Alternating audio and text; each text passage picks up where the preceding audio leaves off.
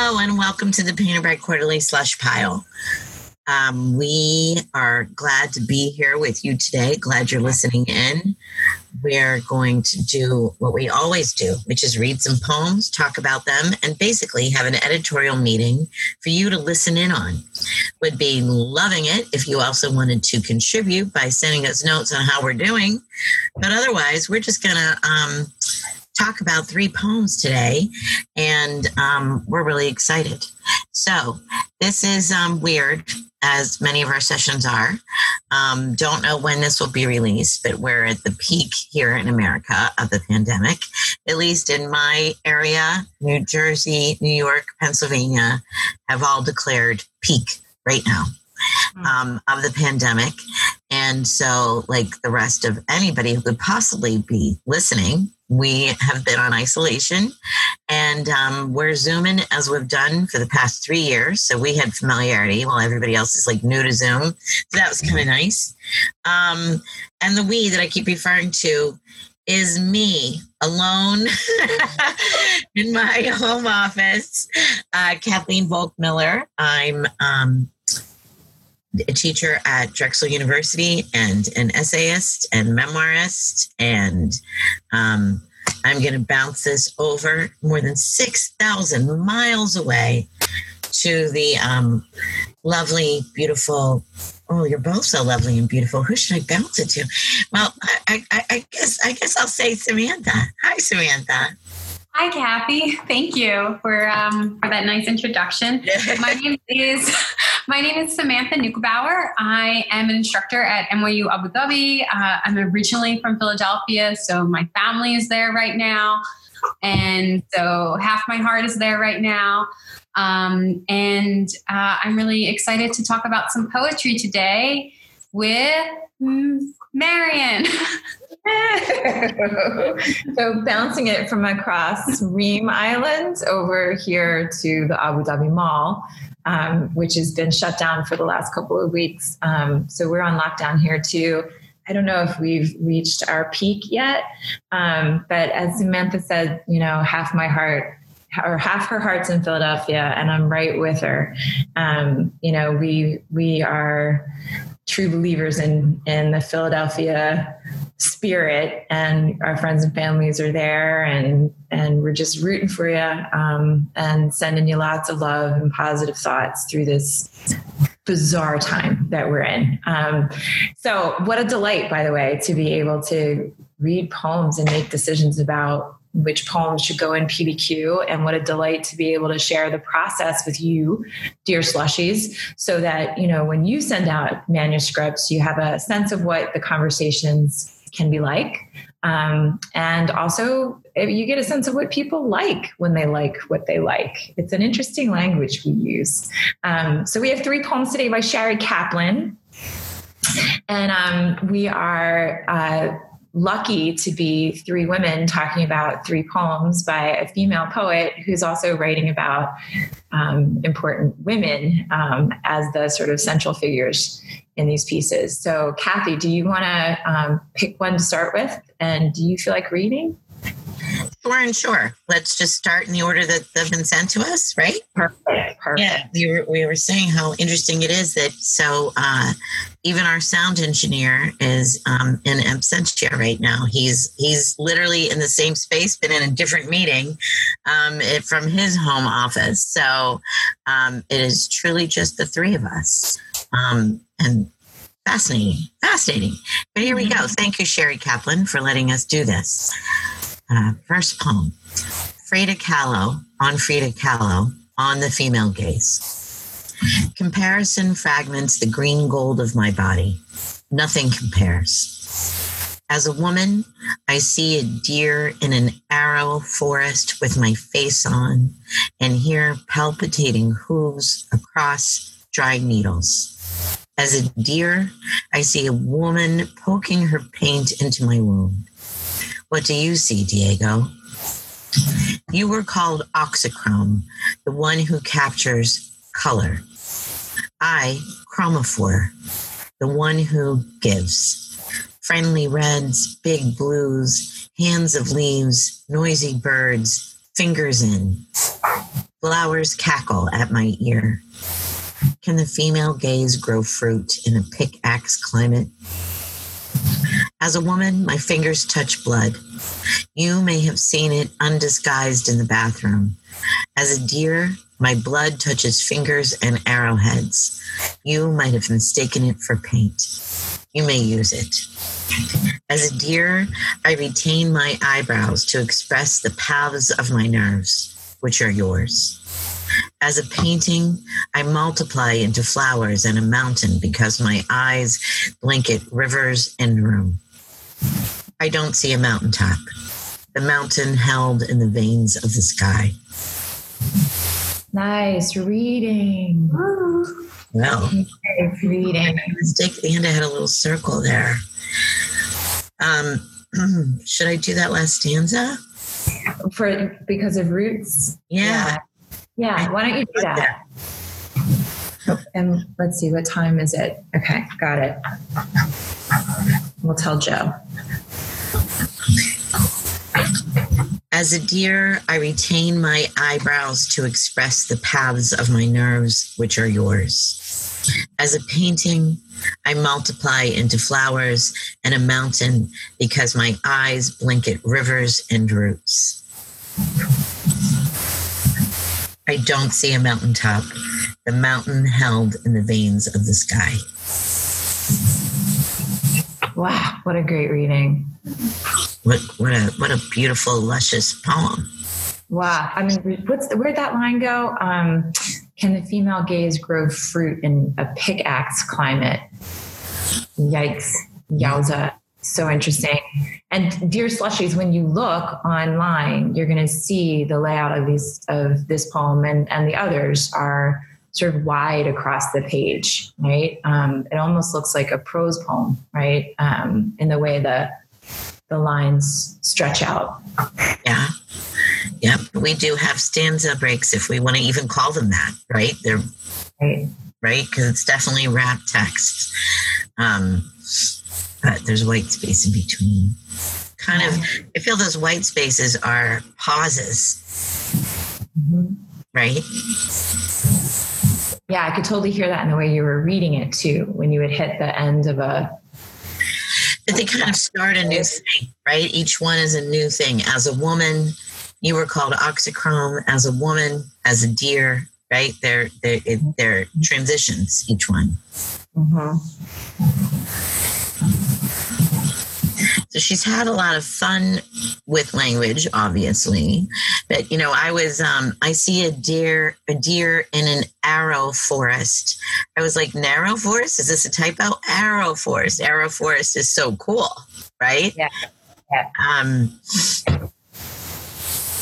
I see a woman poking her paint into my wound. And that makes so much visceral sense given that it's Frida Kahlo, right? So that description of I see a deer in an arrow forest with my face on, right? And hear palpitating hooves. It's just, it just weirdly conjures Frida Kahlo's paintings in a way that is descriptive without being on point, right? It's capturing that look and the sort of both the content of those paintings and the emotional feeling they conjure, right? But by using a sort of a different kind of metaphor in order to create it, right? Yeah.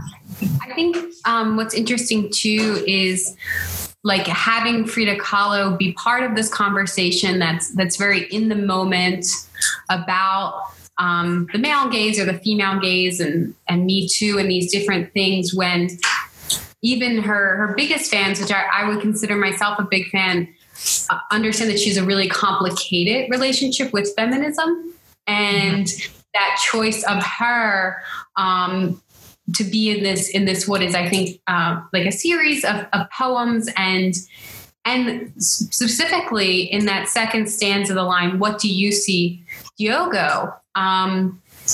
And I'm wondering what a lot of readers would think about that question, when in some ways there's this this trend of having this conversation, I think, about feminism without a lot of men.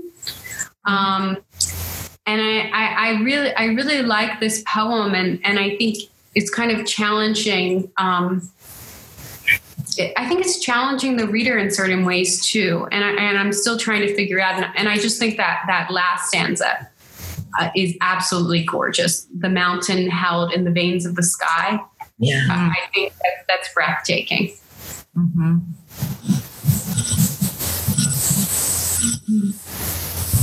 Yeah, I feel like she really managed to capture the lushness of a Frida Kahlo painting with her words. Yeah, you know, just. So, and it starts in that first stanza too, right? Comparison fragments the green gold of my body, right? And if comparison is the first word of the poem, you can see it sort of like tugged through the whole way, right? So, you know, forgive me, but I didn't know what oxychrome and chromophore were or are. So I'm really grateful that poem sort of like helps to explain what that is. But it's sort of like this balancing, right? That yields colors in nature. It's sort of like the cell structures, right, that yield that stuff then becomes a kind of metaphor for this relationship, right?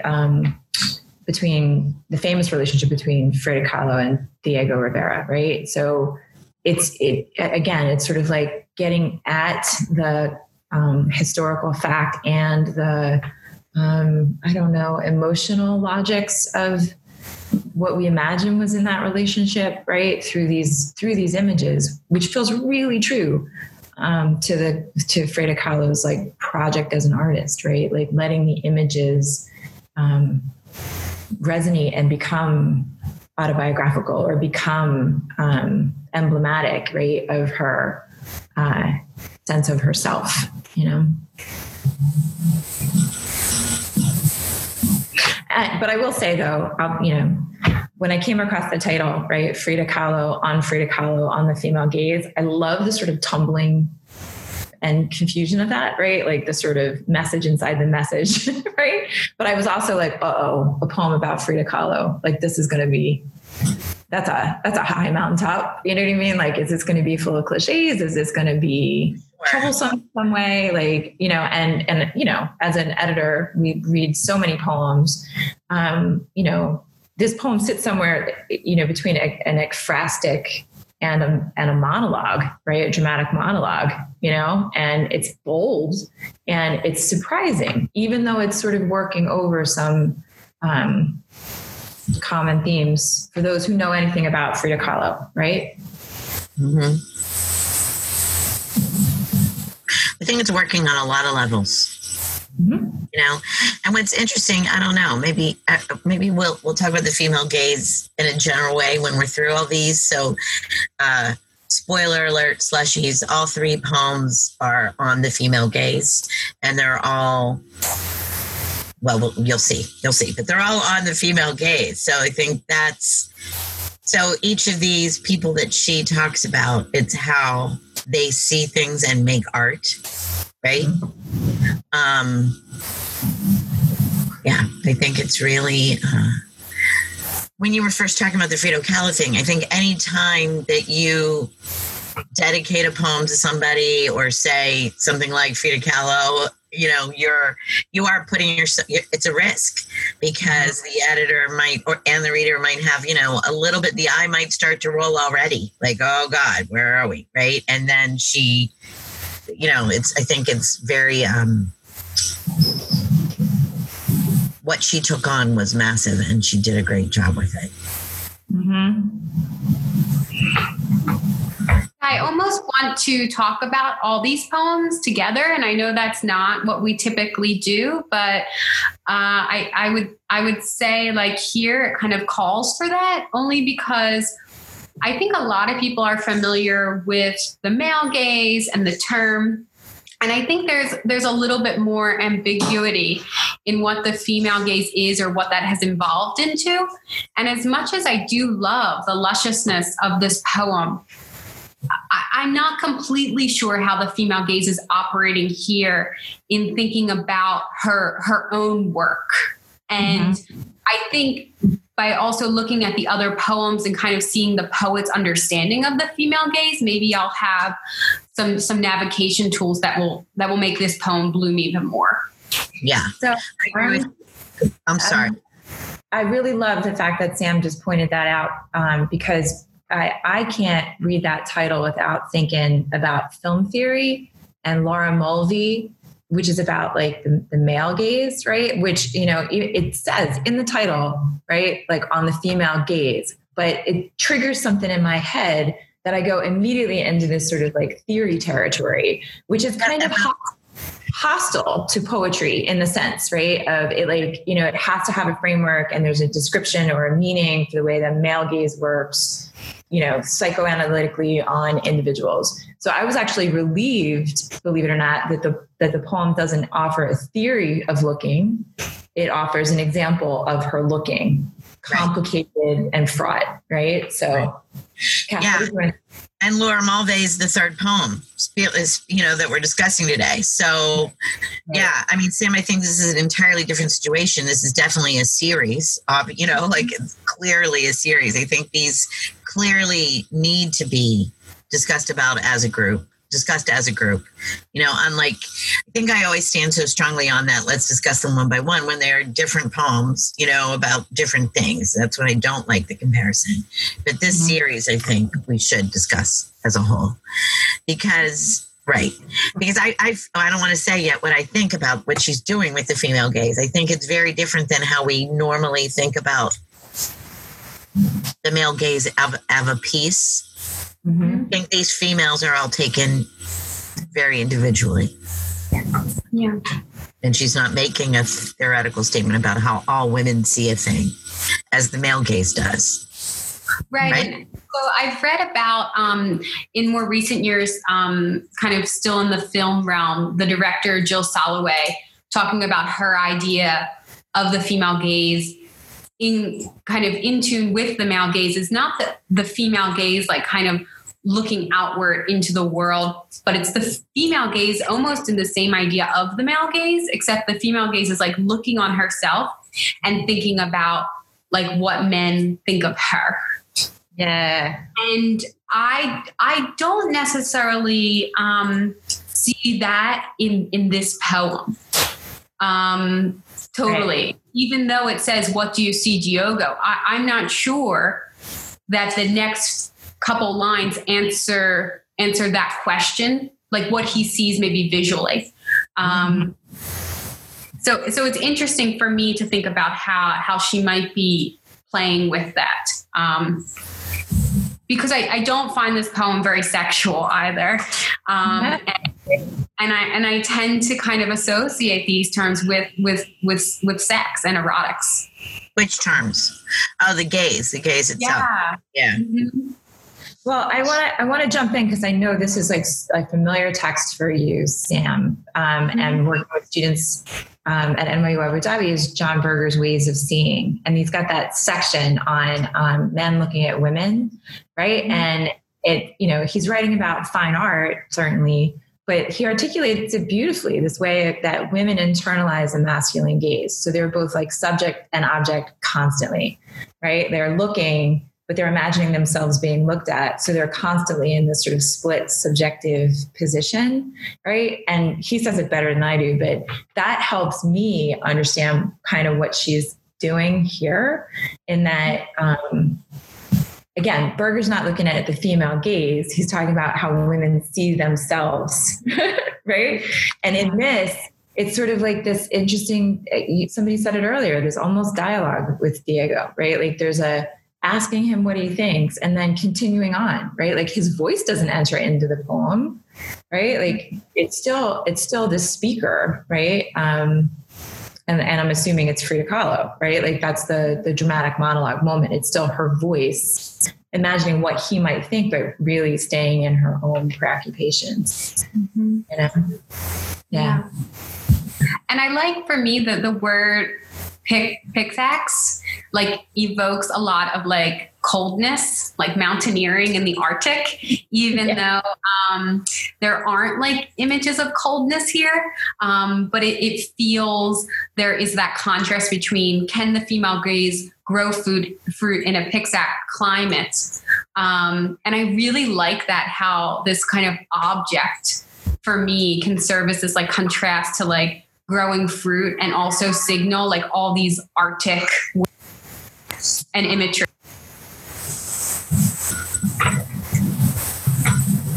Yeah. So I would add to that only by saying that pickaxe makes me think deserts, not frozen tundra, right? Like it makes me think of like dry mountains, like panning for gold or like picking for gold. So either way though, it's like that climate is sort of not, it's not robust, right? It's sort of dry and arid, and these questions of fertility float through the poem. So it's funny that it's like, Sam points out, it's not like sexual and erotic, but the fertility issues are there from the beginning, and then sort of flowing through, right, to her references about blood, anyway. So what do you think, ladies? You want to vote on this one? Do you want to keep talking about it? Do you want to vote on them after we discuss all three? Want to do something different? Or do you want to discuss one by one? Let's do something different. Why not?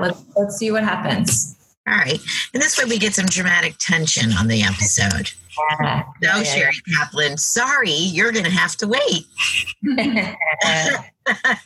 Sherry Kaplan, we're going to put off the decision making for just a little longer. All right. So the second poem is called, hang on a minute, let me get it on my screen. Lee Miller, On the Female Gaze. And Samantha, you want to read it? Sure. Okay. Give me 1 second. Okay. All right. Okay. Don't melt until I've lit you. Covered to the neck, a sheet to morph you. Size the shine on your don't face. Now topless in the metal chair, like an uncorked bottle, cross at the elbows, look down at the ants. Don't. Cavort until I've snapped. We'll have some when he's over. Come under. An object could fall on top of you at any moment. It might be a person. Tar stretches like a bird's foot.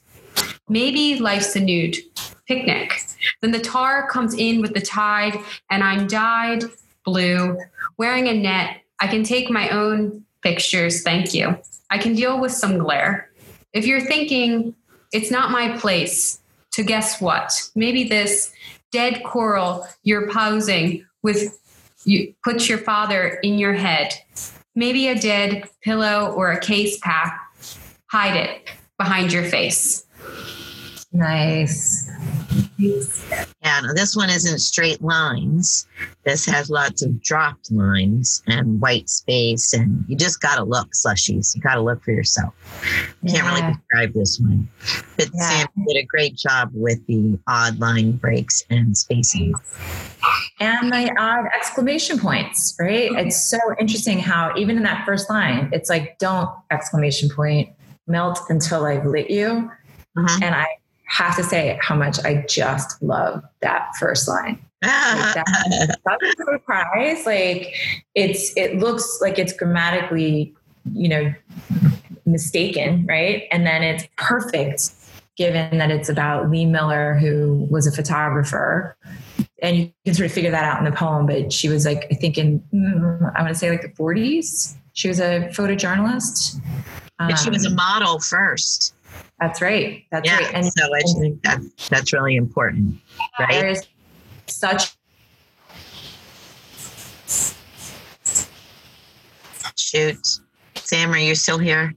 I'm here. Marion's frozen, slushy. Right. And Marion, hold up 1 second. You froze. Okay. We missed everything you said. Okay. Hang on. Did you hear about Hitler's bathtub? Nope. Okay. So, all right, I'm just making a note. So it's 9:37 your time, right, Kath? I have 936, but sure. He'll find it. Perfect. So Kathy, you were saying that Lee Miller was a model and a photographer as well. Well, she was a model first, I think. I think she was a model and then stopped modeling and started being a photographer.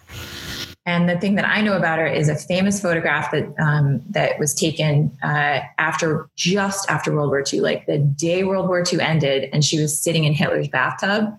I think that's Lee Miller in Hitler's bathtub, and it's just an extraordinary photograph. So I'll make sure to confirm that that's hers, and then link it to the notes. But that takes me back to why "Don't Melt Until I've Lit You" is extraordinary. Right.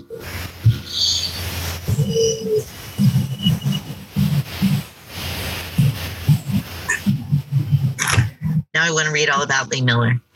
Right. Yeah, and I think, now since we are going to discuss him as a suite, this one being in Lee Miller's voice is very interesting too. I like that it's the I and that she is giving these directives to her model. Yeah. I love the line, "I can deal with some glare." Mm-hmm. For me, this brings up like a lot of conversations that I've overheard or been a part of. And, when women were trying to discuss like not wanting to be objectified, but wanting to be admired, and like where that lands today, and even how to talk about that.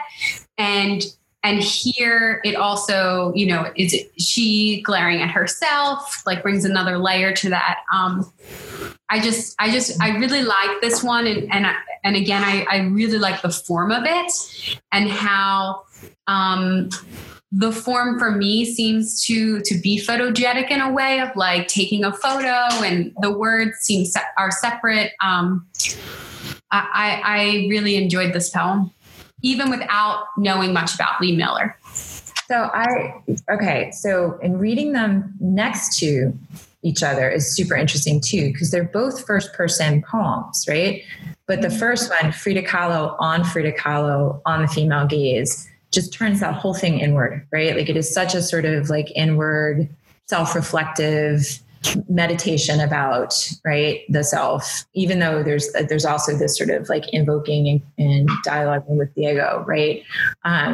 Lee Miller on the female and then parenthetical gaze, it strikes me as like also a little complicated stance, but then clearly in the first person, and she's talking to someone like, "Don't melt until I've lit you." Like there's someone, in the conversation with her, that allows her to be talking about both her craft and her sense of self, where she stands. And then the thing that I love about this too is like, as Kathy noted, her experience as a model and then her experience as a photographer, the last line is incredible, right? Or the last cluster of lines, "Maybe a dead pillow or a case packed, hide it behind your face."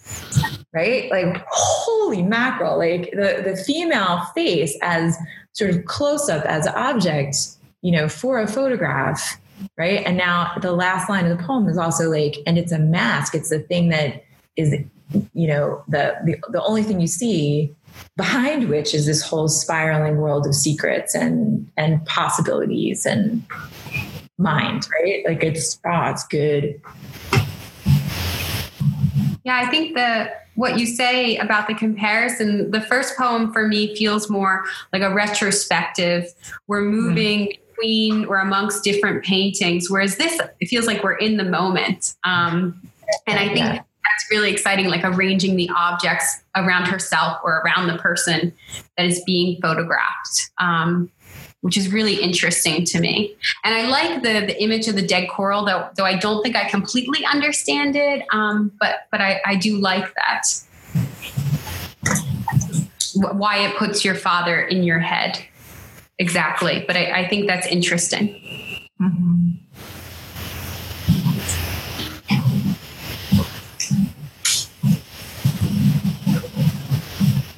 All right. So tar stretches like a bird's foot. Maybe life's a nude picnic. Then the tar comes in with the tide and I'm dyed blue wearing a net. I can take my own pictures. Thank you. I can deal with some glare. Right? Like, I don't know. Like, I don't know what to say or think about those, like the images, right? In this part of the poem, but I don't dislike being baffled by them as it moves into that stance. She was a surrealist, and I don't know her work. Like, this makes me want to go look at photos, but I mean, I only know a couple images, but all this weirdness, like tar stretches like a bird's foot and the dead coral and a dead pillow. Yeah. Like that, you know, I feel like they might be referencing specific images or something, you know, like when she would stage her photographs. Yeah. Yeah. Well, I'm glad you noted that, like that quality of surrealism, because that's so present in, as Sam points out, like the sort of staging that's happening. Like it clearly like we're in a shoot with her, right? And you get a sense of these objects that are contributing to, you know, the composition, so to speak. But man alive, it's like, I forget the director's name. There was a female film director who like a surrealist, and the film's called Sketches of the Afternoon, I think. And that's exactly what I was like seeing in my mind, right? Like the sort of, you know, it's a black and white film and these images are sort of like sequentially juxtaposed, and it's just it has this beautiful impact, but, you know, I don't know from a narrative necessarily, and I don't necessarily need one, right? For that film. And here it's sort of like the same, like the moment's the container, it's the photographic shoot happening, right? And then her mind working through that project is super interesting. Yeah. I was thinking of like Dolly throwing the cat, you know, and it's all chaos in the studio. I love that. I don't think I knew that story. Dolly threw a cat in a studio. Yeah. And it's captured in a photograph. So the cat is like in movement. Was he angry at the cat, or was he trying to get a shot? I think he was trying to get a shot. Oh man. Right. And this is, please don't melt until I've lit you and Dolly's chucking a cat. I mean, if that's an interesting difference between male and female photographers, not to be too essentialist, but I really want to tell a cat story when we're done talking about this.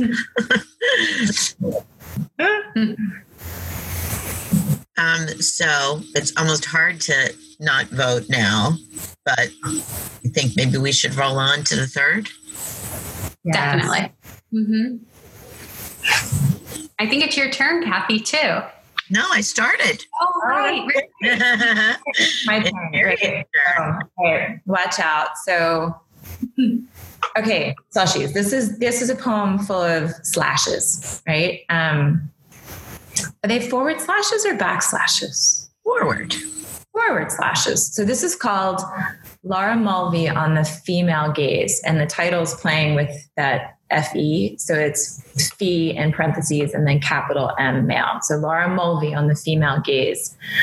A bear turned to a lounging place. Instead of unspooling story, the female leans in her lack, light against the paradox of phallocentrism, bearer of the bloody wound, subject by being objected.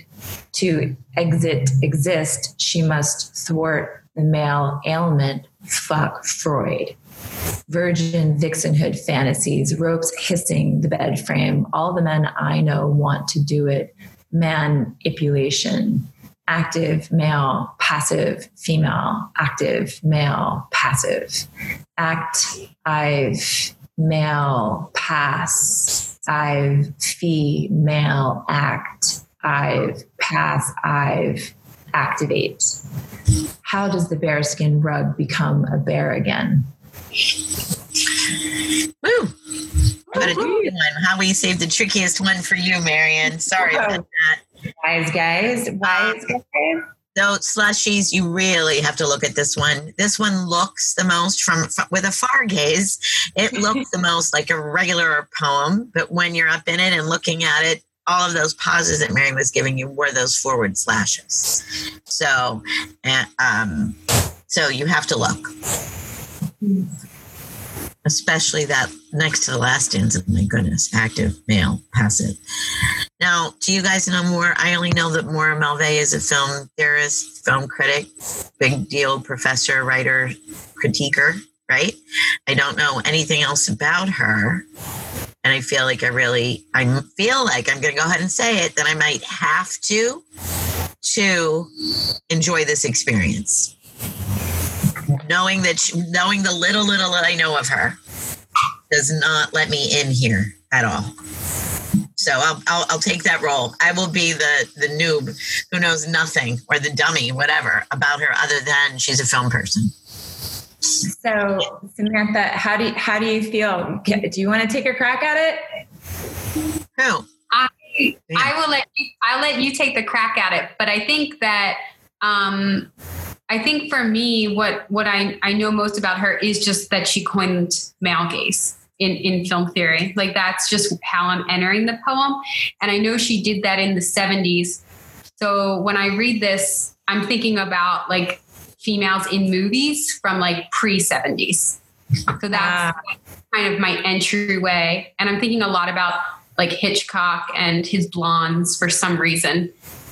But that's all the material I'm working with.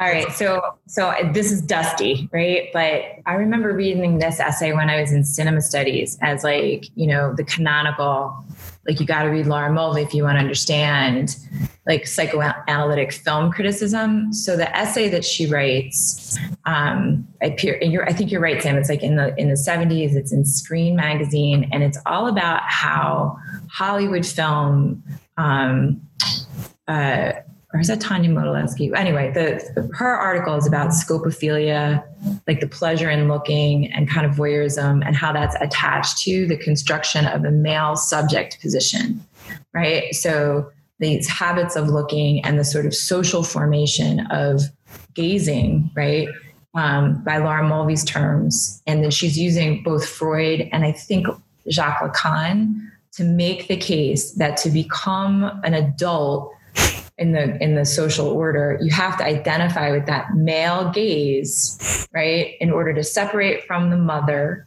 to enter into this realm of the symbolic, right? And that patriarchal, that's this phallocentrism stuff, sort of can be found, or is a way of them thinking about how cinema works or how film works. That's why the article sits in Screen magazine, right? So it's like using Freud and Lacan to theorize that when you sit down and you watch these films that are coming out of Hollywood, you're being positioned as a male viewer, right? And then to feel like you get the joke, or if you follow the narrative, you're actually being produced and reproduced as a male viewing subject. So I think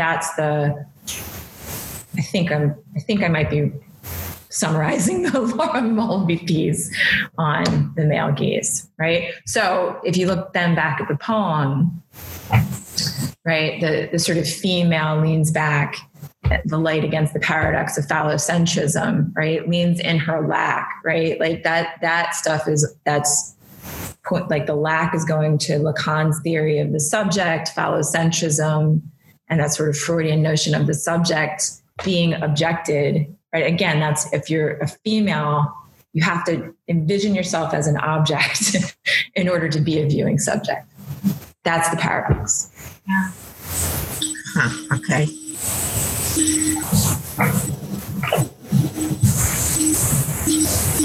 Yeah. So I say this, like, this poem, right, is wild in the way that it's imagining like a Laura Mulvey monologue, right? So she's got all those sort of like key terms, although I don't understand like where the bear is coming from, other than the pun on like bearing the wound. That's the female subject, and then Bearskin Rug. It's kind of funny, and it's witty, and it's taking this risk of speaking in the voice of Laura Mulvey, but it like also radically narrows the audience for the poem. Like if you don't know that piece, you can't fully like feel the pleasures of the jokes that she's making necessarily. And you can see them, but you can't, I don't know. Yeah. It's such a contrast to the Frida Kahlo poem, because Frida is just so omnipresent, like across the world nowadays. And this one really is a different access point. But even reading them all together, there's something very satisfying about this one, even if you don't understand it all, I think. Mm-hmm. Within the language itself, within those forward slashes. And I do feel compelled, if I didn't know anything about her, if I knew something about one of the three women, I would feel compelled to look the other ones up. Because I trust her. Okay, I started saying I know nothing about her. I still know only what Marion told me, right? I just want to say this about the bear. Like what I did get or thought I got, a bear turned to a lounging place. Aren't there many, many iconic photos of the naked woman on the bearskin rug? Oh, absolutely. Absolutely. Right? And so then how does the bearskin rug become a bear again? I just projected that into the woman. Like how does the woman ever get off that rug and become whole again, or an autonomous, non-object woman? Yeah. And I think the other very clear stanza is virgin vixenhood fantasies, ropes hissing, the bed frame, all the men I know want to do it, manipulation. I understood what she was getting at. But I think the most difficult stanza for me, and where really I would go like, to be honest, is that active make passive female active with all those slashes. Do you have any idea, Marion, why she's all about all these slashes through the whole thing? Because that was also like a tick in Mulvey's article, right? So if I'm remembering correctly, and forgive me, because like I'm I didn't check it before we looked at this. Like, so I think it's Mulvey who frankly helped me understand the whole Jacques Lacan thing about the difference between the subject and the mother, right? And moving into like passing through the mirror phase, right? In Lacan's theory. So you become an adult, or you become a sort of like an autonomous subject by moving through basically a mistake, right? Which is to say, like, Lacan used the image of like a mother holding an infant and looking in a mirror, and the infant is mistaking the infant's body and the mother's body as if it's one thing, right? You have that sense of connection and communion, right? And that when the infant grows into subjectivity, the infant realizes a sense of breaking or lack and othering. So mother becomes other in Lacan's theory of moving into subjectivity, right? And the way she's able to, or the way he was able to do it, or she interprets it, is putting those little parentheses around the M for mother to show how mother is the fundamental other, right? In a phallocentric psychoanalytic theory, right? Like the woman is always the source of the lack because she was always the source, right? That you have to be separated from in order to move into subjectivity. And dear slushies, it's been a while. Like, I'm fucking that up so hard. So what you're saying is all of these parentheticals and forward slashes are modeling how Laura Mulvey wrote. She wrote using those. Yeah, this is that sort of, like critical theory, multiple meanings at all times with parentheses and slashes, right? Like, so she's trying to get all the meanings at once when language doesn't allow for that, right? Language is always the lack. And so these slashes and parentheses are trying to recuperate all that. Yeah. Fight against the lack. Yeah. Bearer of the bloody wound. There it is. Yes. Right? Subject by being objected. Right. Yep. So a woman, therefore, right, to move into this sort of position of gazing at an object, right, can only do that by being objected herself, right? Like that's the part of the paradox. Yeah. Yeah. See, now this is tricky because now I'm getting more into it as I am learning. But would a reader spend this time, or just be pushed out? Would a reader be so intrigued that they would want to read more about Laura Mulvey? Or would they just go, and flip or scroll past on this one? I don't know. I'm asking you guys. I don't know. Yeah. I don't know. I wasn't repulsed. And maybe also because I read the other two first, I wanted to give it a shot, but this definitely engaged me the least. And I felt it was my lack of knowledge on Laura Mulvey. And, it didn't actually make me I didn't feel bad about that lack of knowledge. I felt like the poet should have worked harder to get me engaged, whether I knew Mulvey or not. Do you know what I mean? Mm-hmm. And even my little bit of knowledge, just knowing that she was a film person, I didn't know that she, so much else about her. I don't know. I find this one the most difficult to be hooked.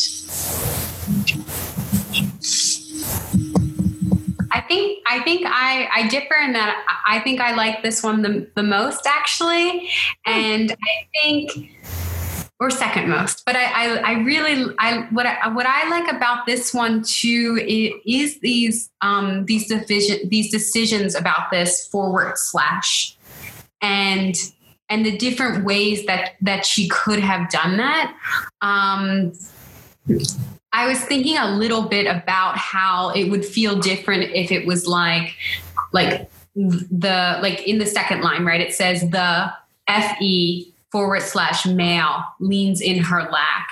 If instead it was done so it was female and then another / and then the corrected word male, I think the placement of the slashes just leave a lot of interest for me, and they're done differently throughout it. So it's not like she gets into a pattern and she keeps doing that, right? Like in that second stanza, it starts one of the lines, and then in the next stanza, it changes the tense of something, and then in other ones, it rewrites something. So I find that what I like about this poem is it commands extra readings, and yeah, it does command maybe that outside.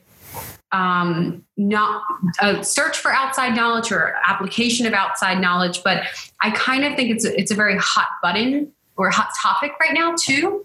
So yeah, I really like this one.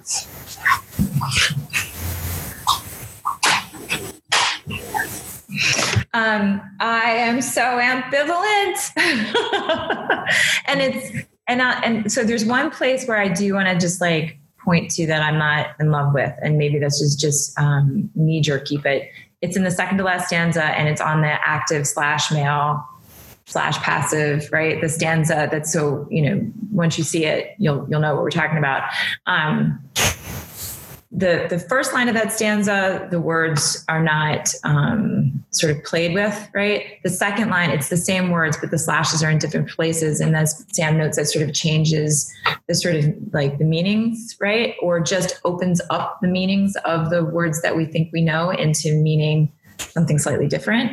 Then the third line is activate with an exclamation point, and I don't like that at all.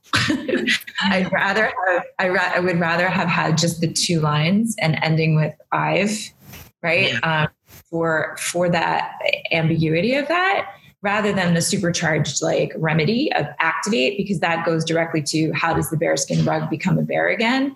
The question there is far more interesting, right?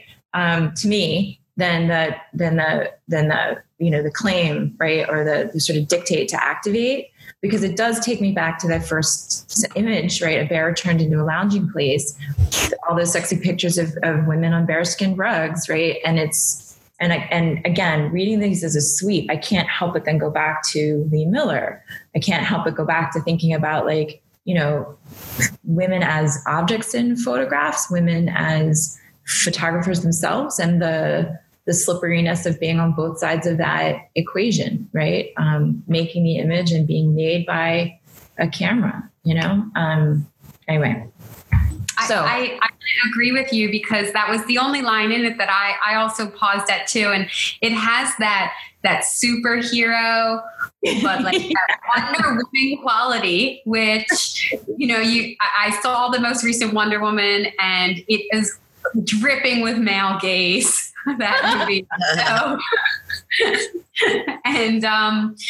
And I think that's really interesting. I think it also has a little bit of that kind of that language of Beyonce too, that formation and what that means, and kind of these calls to to get in line or something. Oh, excuse me, that's my cat.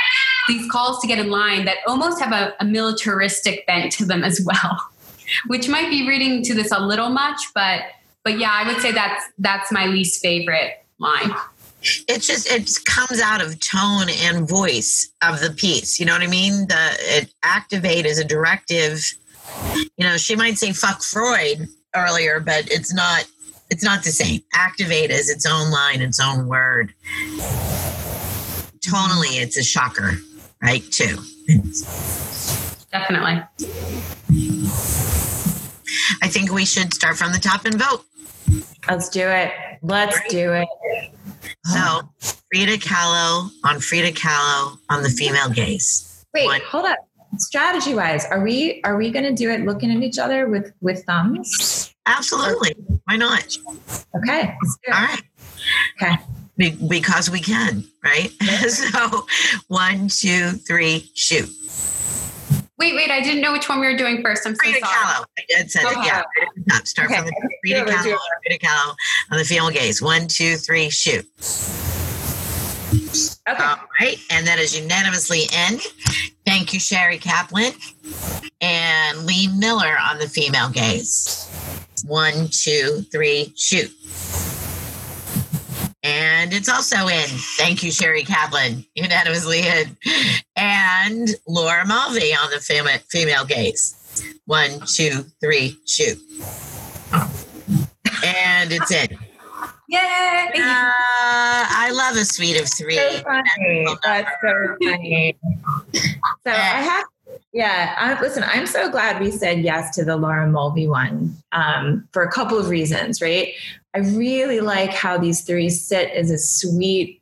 It's going to be cool for readers to sort of dip into the next issue of PBQ and see them there, right? But I also can imagine immediately recommending to my colleagues here at NYU Abu Dhabi who teach that Laura Mulvey piece right now, right? Like Sam Anderson's teaching it in his class about spectacle. We've got people in media studies who are teaching it. I would love to just point to this poem and say, okay, you've had your students read this really difficult theoretical essay or psychoanalytic criticism. Now here's an ekphrastic, right? Like this is a poem written in the voice of Laura Mulvey grappling with those ideas. Like what a great recreation of a terrifically difficult and important essay. So 3 cheers to you, Sherry Kaplan. Yeah. As I said, I wasn't as engaged with that one, but I love the 3 together as a suite. I think it's important, and just because I don't know about Laura Mulvey, many of our readers will. So yeah, I like them together very, very much. Yeah. 3 is much better than 2. So we will put a bunch of links to images and related texts and everything from Maya Daren's Meshes of the Afternoon to pictures from Lee Miller's collection to, who was it? Salvador Dali chucking a cat.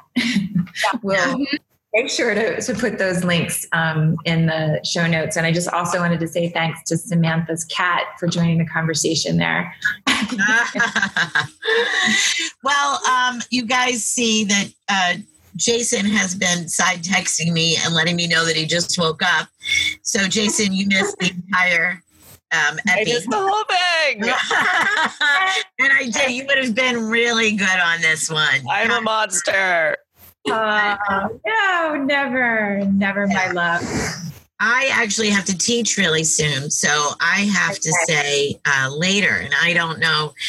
Sorry, Slushies, to get technical on you for a second, but our wonderful sound engineer, Joe Zhang, set us up with this, and he is the host, so I don't know exactly